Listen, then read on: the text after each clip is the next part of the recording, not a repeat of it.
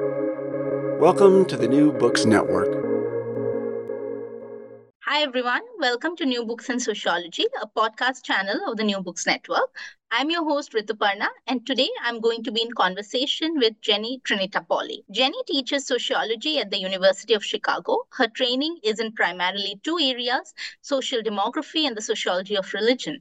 Bridging these two fields, her work features the demographer's characteristic concern with data and denominators and an insistence on connecting demographic processes to questions of meaning. She's written extensively on the role of religion in the AIDS epidemic in sub-Saharan Africa. In today's conversation, we are going to discuss her newly published book, An Epidemic on Uncertainty, Navigating HIV and Young Adulthood in Malawi, which has been brought out by the University of Chicago Press in 2023. Jenny, I welcome you to this conversation and thank you so much for giving me the time and opportunity. Oh, thanks, Rituparna, for hosting this conversation and for your interest in the book. I will want to say how much I appreciate New Books Network because there are so many amazing books, specifically in sociology every year, more than any of us can read. And I find these conversations really helpful for figuring out what to read carefully and setting priorities for knowing things in the discipline. So thank you very much. It's so good to hear you talk about NBN and appreciate the work that we are doing. Thank you so much.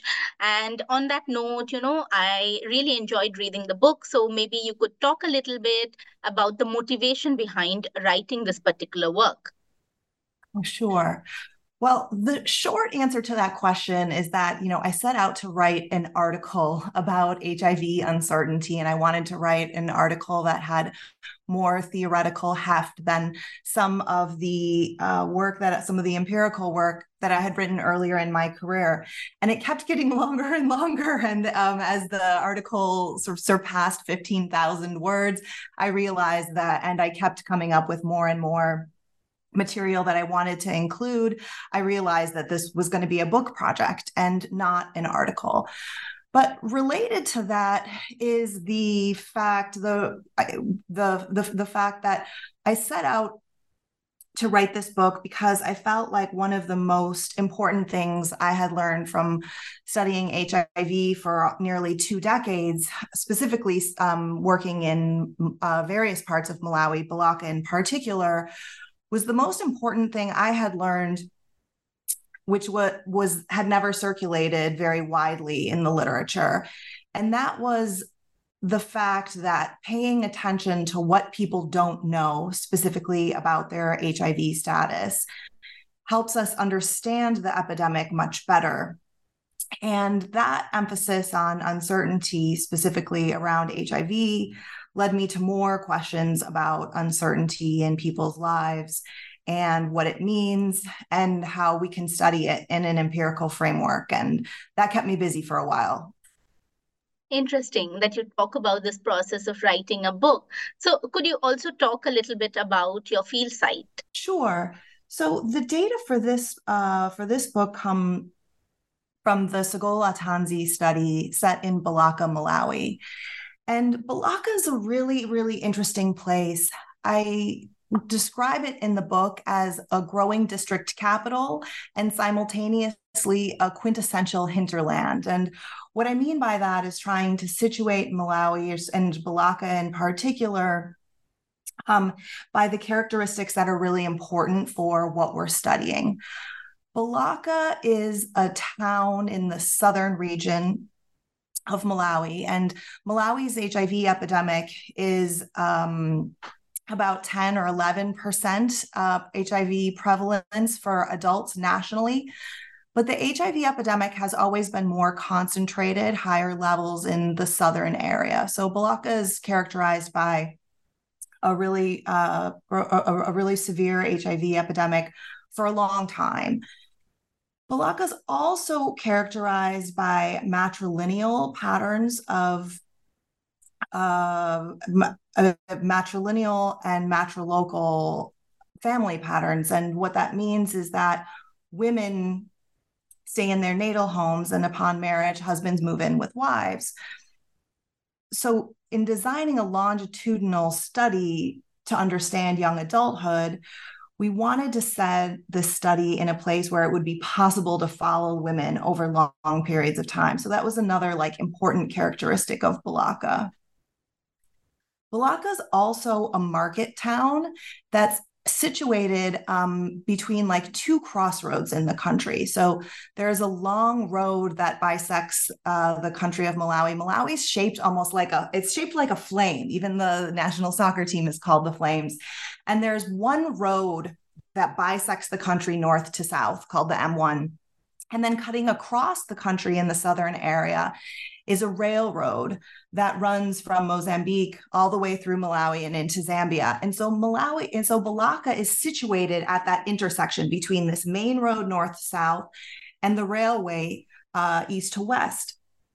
And in Balaka, they have market day every day. It's a really, really important place for trading goods, even though it's neither the commercial capital nor the political capital in the country.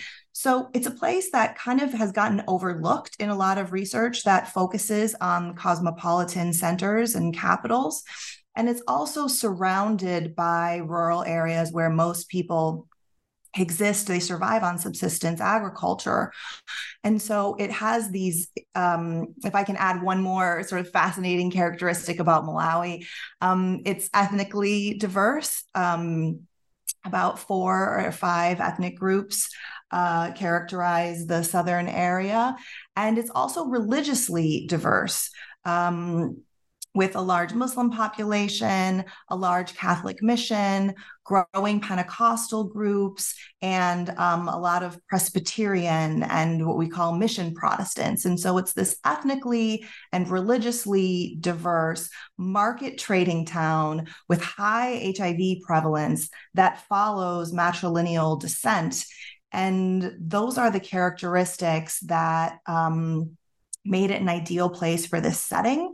And that also drew me to working there in the first place, and then subsequently over a long period of time. Interesting.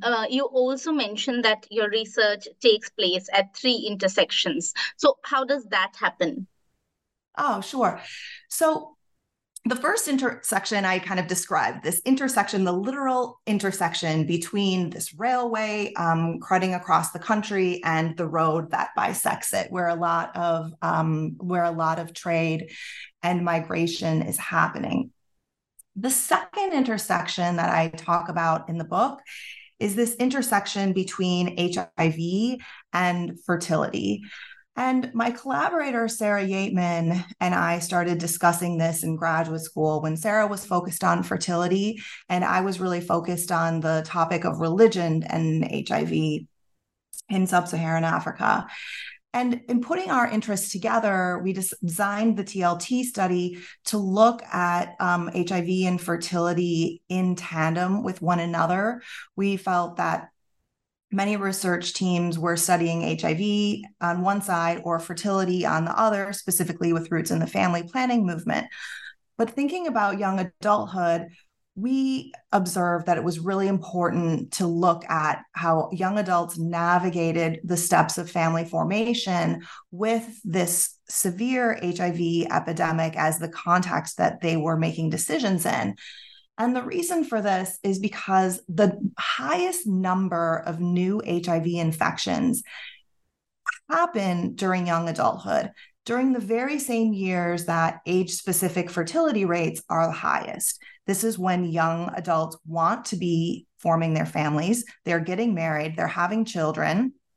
And it makes sense to me because it made sense to us because the international community's approach to HIV prevention, specifically in Anglophone countries, was A, abstain from sex, B, be faithful to one partner, or C, use condoms to prevent HIV transmission. Now, when you're a young adult, you're in a community where marriage tends to be early and childbearing is valued and also tends to take place early. Age of first marriage in Balaka is about age 18 and age at first birth, age 19. Abstinence and condom use are off the table when you're trying to have children, right? And being faithful to one partner Well, your own behavior is within your own control, but your partner's behavior is never fully within one's own control. And so we really wanted to conduct research that brought HIV and fertility together substantively and allowed us to study it in a really, really clear way empirically to try to understand the causal order of things in young adults' lives. So the substantive intersection concerns HIV and fertility.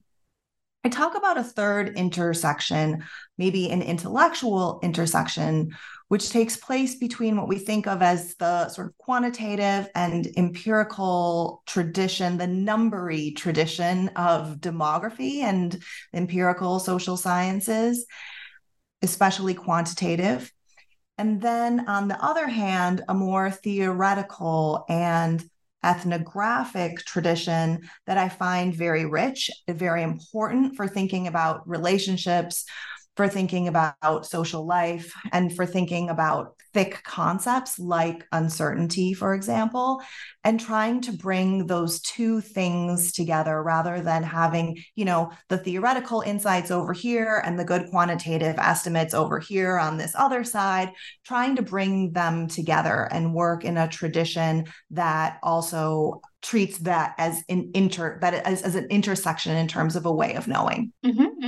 So, you're talking about, of course, the research side. So, what are the methodological tools that you use in the study, and how do you use data in this particular book? Yeah, so the Segola-Latanzi study is an ongoing longitudinal study of young adults. The study was designed in 2007. It was funded in 2008, and we started data collection in 2009.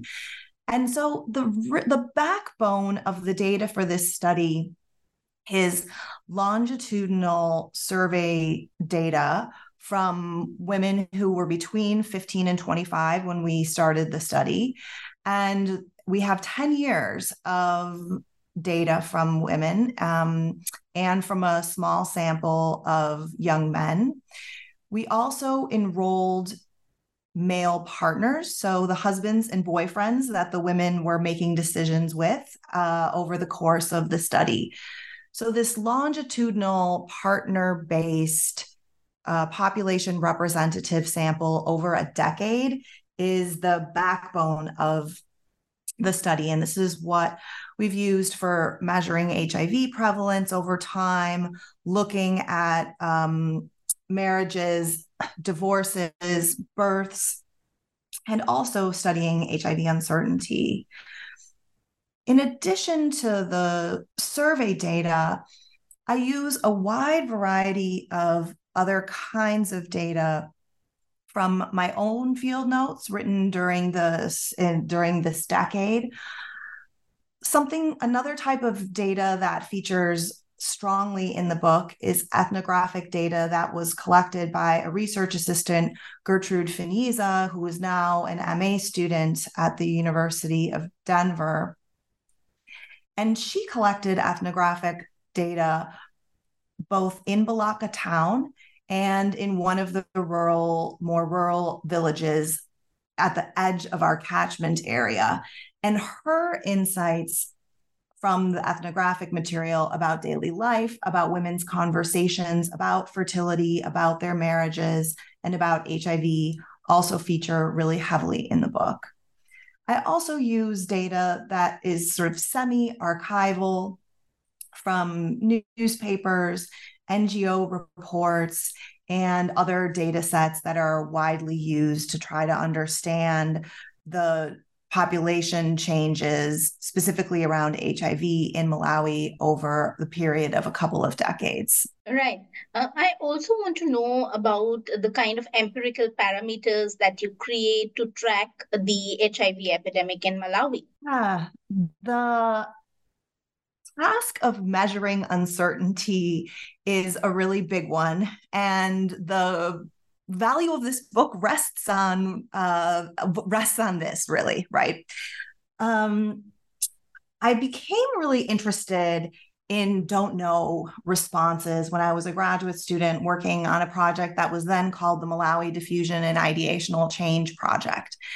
And in that survey, which is the best really in the region at the time, I worked on that survey in 2004 and 2005. I noticed that when we asked Likert scale questions, what is the likelihood that you are infected with HIV right now, to men and to women, between 15 and 20% either gave don't know responses or refused to answer the question. And that's a really high level of basically unanalyzable data if you're a quantitative analyst and you don't like throwing data away or deletion of cases, or if you don't like multiple imputation very much.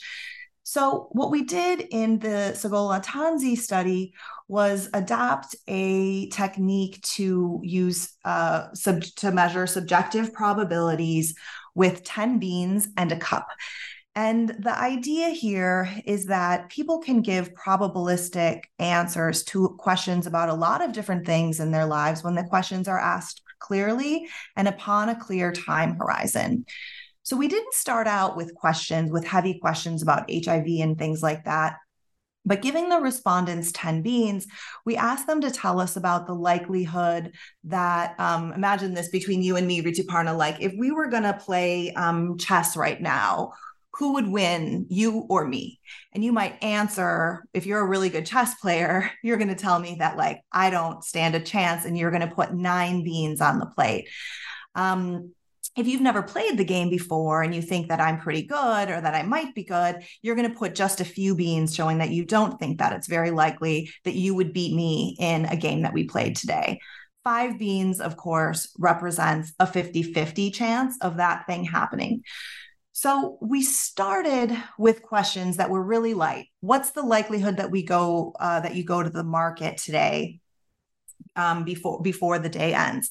What about the likelihood of you going to the market before this weekend?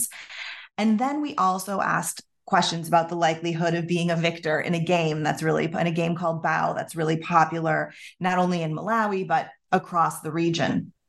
And then we moved to more carefully designed questions about our research interests, about the likelihood of still being enrolled in school a year from now for girls who were schooling, about the likelihood of having enough food in your household to get through the month. And we also asked people about the likelihood that they were infected with HIV right now, that they would become infected with HIV within the year, or that they would become infected with HIV in their lifetimes. And in order to use this data, what I did was set 2 thresholds for measuring uncertainty. I characterized people who put 4, 5, or 6 beans in the answers to these questions about their HIV status or about new infections, likely new infections. 4, 5, or 6 beans, I characterized them as experiencing acute uncertainty. And then I have another threshold, which is the expression of any uncertainty. If someone put 0 beans, they are confident that they do not have HIV right now, and they are confident that they're not going to get it. And if they put 10 beans, they're basically telling us that they have a diagnosis, right? Or that they know that they are living with HIV.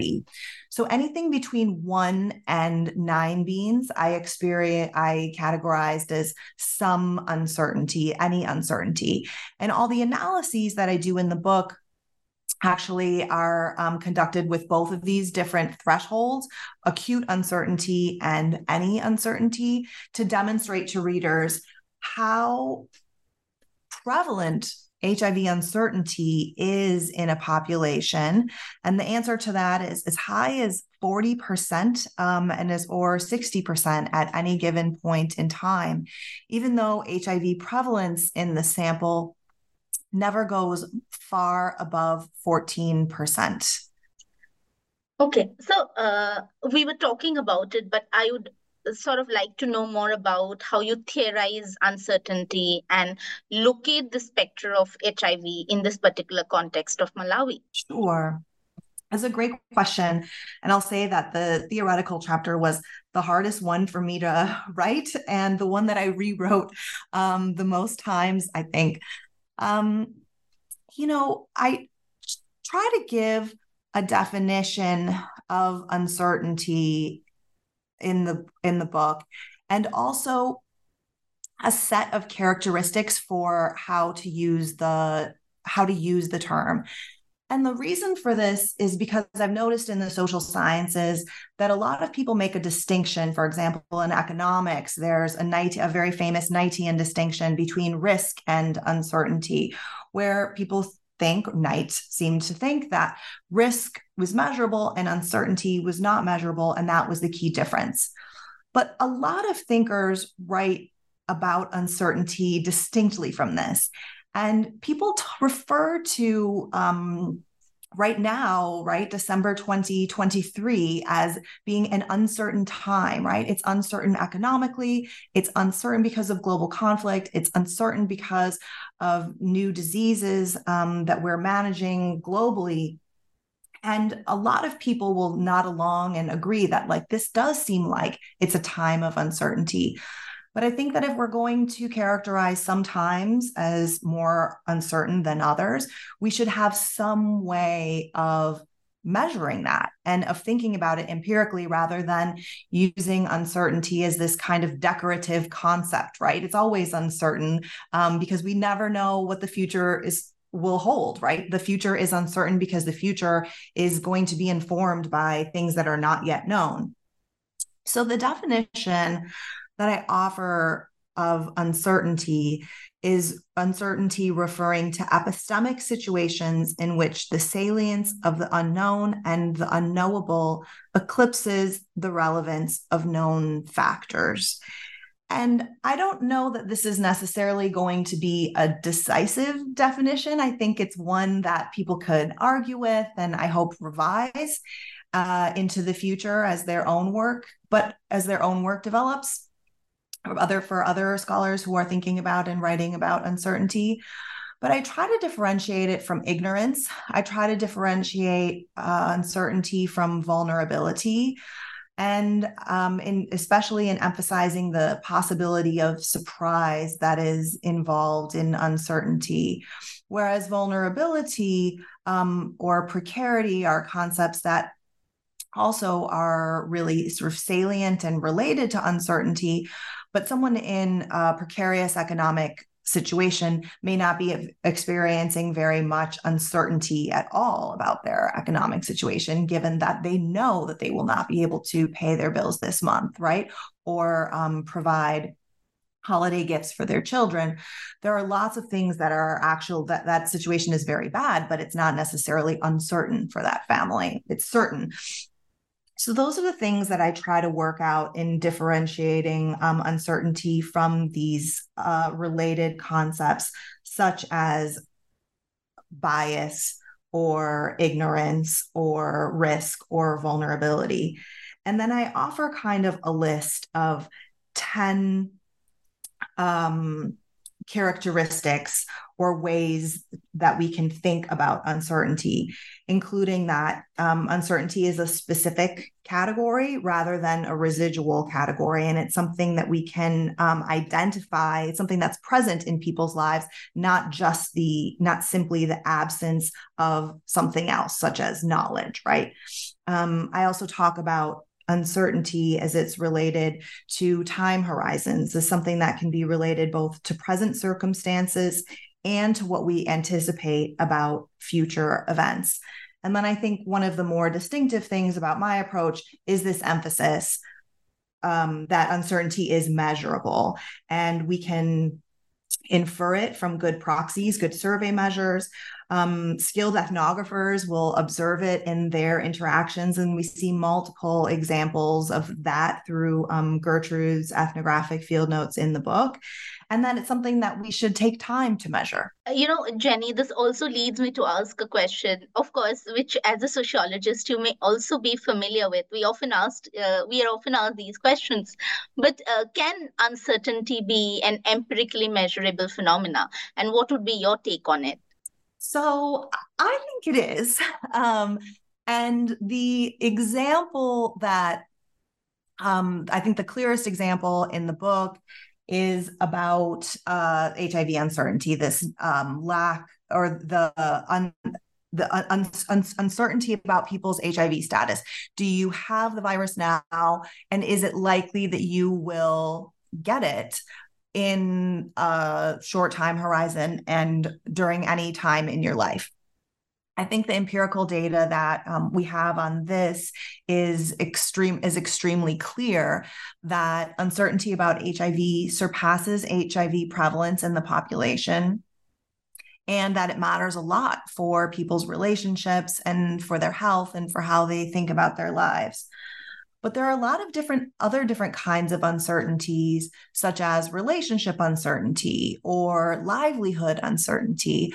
Of course, all the examples that I'm giving are empirical examples from my book, but I also observe uncertainty a lot among the undergraduates that I teach at the University of Chicago, right?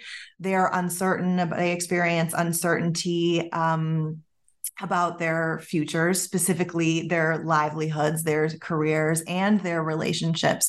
And that uncertainty can be particularly acute at points of transition in people's lives. And it's something that happened that I think is a characteristic of individuals, but it's also, I argue, a characteristic of populations, and that people move in and out of this state of uncertainty. It's not necessarily the case that Jenny's an uncertain person who experiences uncertainty all the time, and Rituparna's not that kind of a person, right? She's more certain. No, there's uncertainty in the population, and you and I might both move in and out of states of uncertainty, and we might occupy states of uncertainty for differing lengths of time, depending on our lives and depending on how long it takes for that kind of uncertainty to get resolved.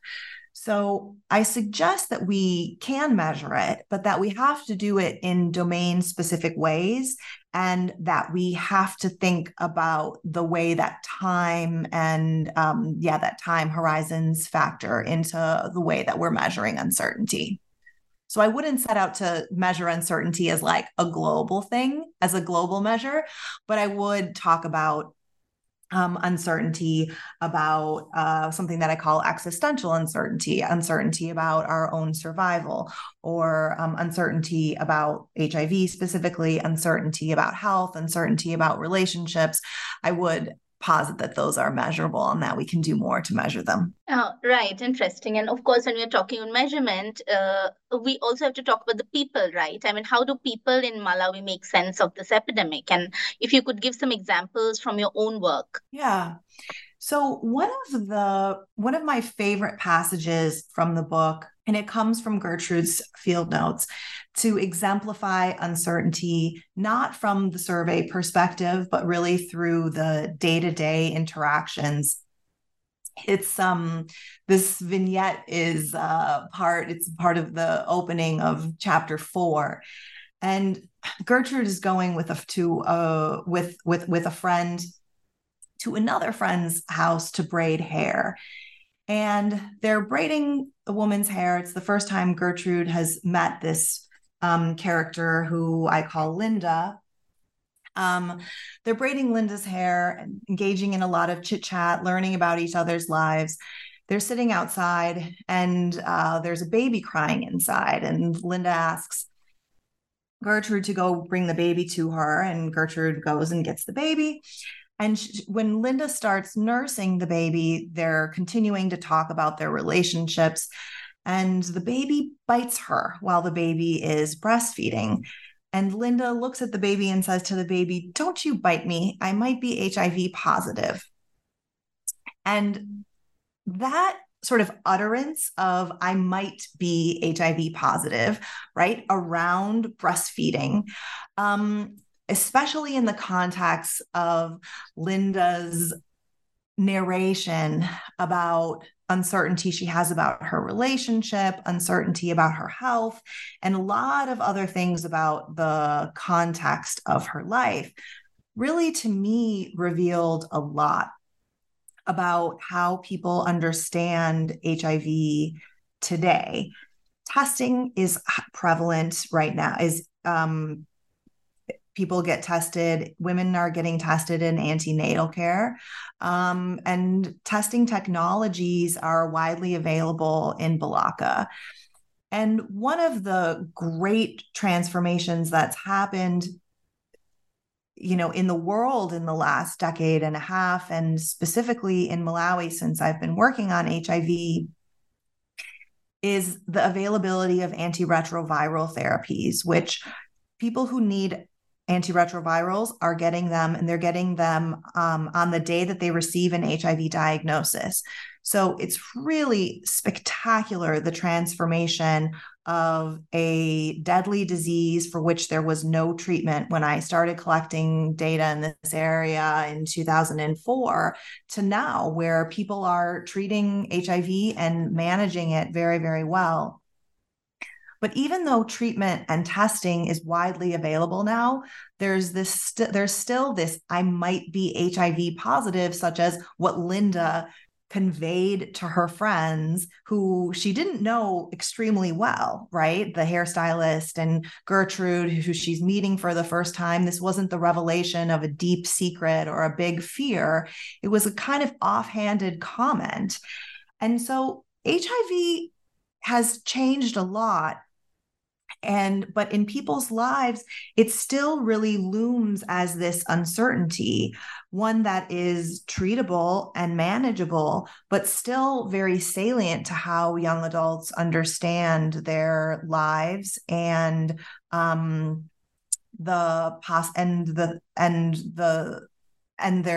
they understand their relationships, their health, and the conditions that they are vulnerable to. Right. And how are HIV and young adulthood connected to particularly maybe concerns of demography like fertility and mortality? Sure. This is a great question. I mean, I kind of gave a glimpse at this. I mean, because in the earlier part of our conversation, when I explained that I call young adulthood the most epidemiologically dangerous period of a person's life, because this is where they are most likely to contract HIV. Of course, it is true that people contract HIV in their 30s and in their 40s and later on in that and even at later stages. But the most number of new infections happen in Malawi between the ages of 15 and 24. And the second most concentrated period is between the ages of 25 and 34. So if young adults make it to their mid-30s without contracting HIV, which means making it through a good chunk or the majority of their childbearing years without contracting HIV, it's unlikely that they're going to contract it later on in life. And this is because it's for both social and biological reasons that women in particular are especially vulnerable during the years that they are having children. So that's the way that HIV is really strongly connected to fertility for young adulthood. Now, mortality, of course, it's not surprising to know that HIV, people living with HIV have shorter life expectancy than women and men who don't have the virus. So mortality even though mortality related to HIV has declined dramatically thanks to new antiretroviral treatments, people living with HIV are still at a higher risk of death, and communities that have high burdens of HIV prevalence have a higher burden of mortality. So the connection to sort of both sides of fertility and mortality is, even though young adults are not dying of HIV as young adults, they will be aging with HIV and will have their lives will be cut short, because aging with HIV, especially in a place where second and third line antiretrovirals, where drug resistance becomes a problem and second and third line treatments aren't always available. People with HIV are living longer lives with HIV, but they're not living as long as they should. Right. My last question, because you mentioned that this is a longitudinal study and it's going to be also ongoing. So how do you see the future scope of research pan out? Well, there are a couple of questions in my mind about the study of uncertainty. One is thinking about HIV and the life course in Balaka. So how does uncertainty, for example, is uncertainty reduced as women in our study age, and as they age out of the most epidemiologically dangerous period of their lives, right? Uncertainty levels are very high among the young adults that we studied. And I think rightly so, because they are living in a period that we know to be one in which new infections are very, very common. So one is a curiosity about how uncertainty evolves over the life course, wanting to extend our current study and follow these women over time. But there's another way that I'm thinking about future research, which is more comparative. So maybe taking some of these insights about HIV in Malawi, about relationships uncertainty in Malawi, and trying to translate those to different kinds of uncertainties that characterize other populations in other parts of the world.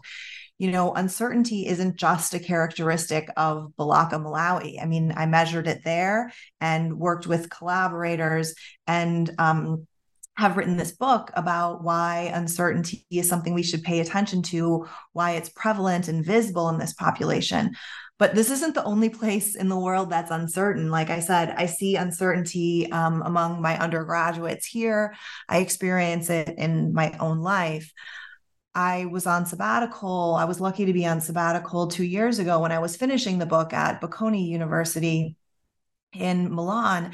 And there's a lot of discussion about uncertainty in the Italian context and across Europe, for example, thinking about how uncertainty affects childbearing, specifically fertility intentions in low fertility contexts, such as Italy. And to that, I would add contexts like the United States and South Korea, where we're seeing low birth rates, and not necessarily a big concern with HIV for young adults, but uncertainties in other domains of life, specifically economic and health-related uncertainties, related to COVID for sure, but also other conditions that are chronic.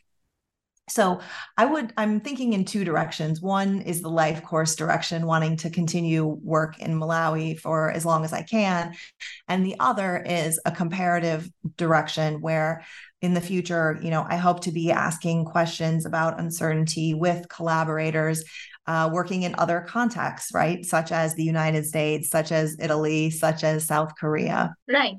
Well, thank you so much, Jenny, for talking to me today for NBN. This was a very, very rich and engaging conversation. I thoroughly enjoyed reading the book and listening to you. So thank you once again. Thanks so much for your engagement and for inviting me to share about this work. I really appreciate it, and I appreciate what you do.